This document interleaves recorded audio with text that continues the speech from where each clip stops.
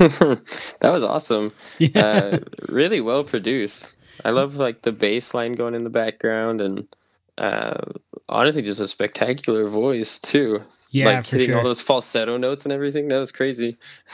Well, and that was one of the things that I forgot to mention actually is that this was produced by a group that it's kind of hard to find a lot of information about them as like a group of artists, but they're Dance Yourself Clean, which I believe started in Seattle, and it's a duo that I don't know exactly how it works what it Yeah. is, but it's like it says an indie dance party turned music project. So I just find that kind of Oh funny. wow. But yeah, it's just like that bass that it just sounds like a club banger. I mean, that's what it is, right? Yeah.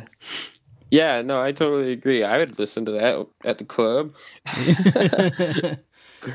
I like it. Very Yeah. cool sounding. But yeah, those falsettos, man, like that's something that never in a million years could I hit notes like that. It's crazy. Dude, I can hit them like singing normally, but for some reason my voice just will not falsetto. So that guy's got to step over me. That's kind of interesting.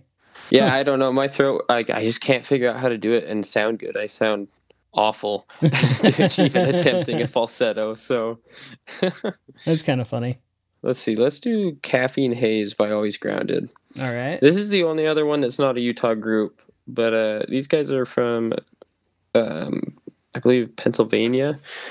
And I think Travis, our singer, connected with their singer over like Facebook.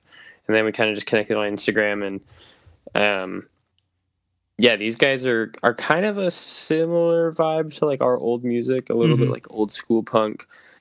But you know, they got featured in like AP magazine as one of like the top, I want to say 10 or 50 like upcoming artists.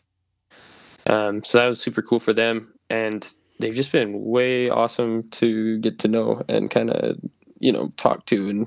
And they've got a song coming out, a brand new one, the day after us. So kind of been Friday, the supporting me. 23rd. Yeah. So we kind of just been like supporting each other on the release stuff a little bit, but Nice.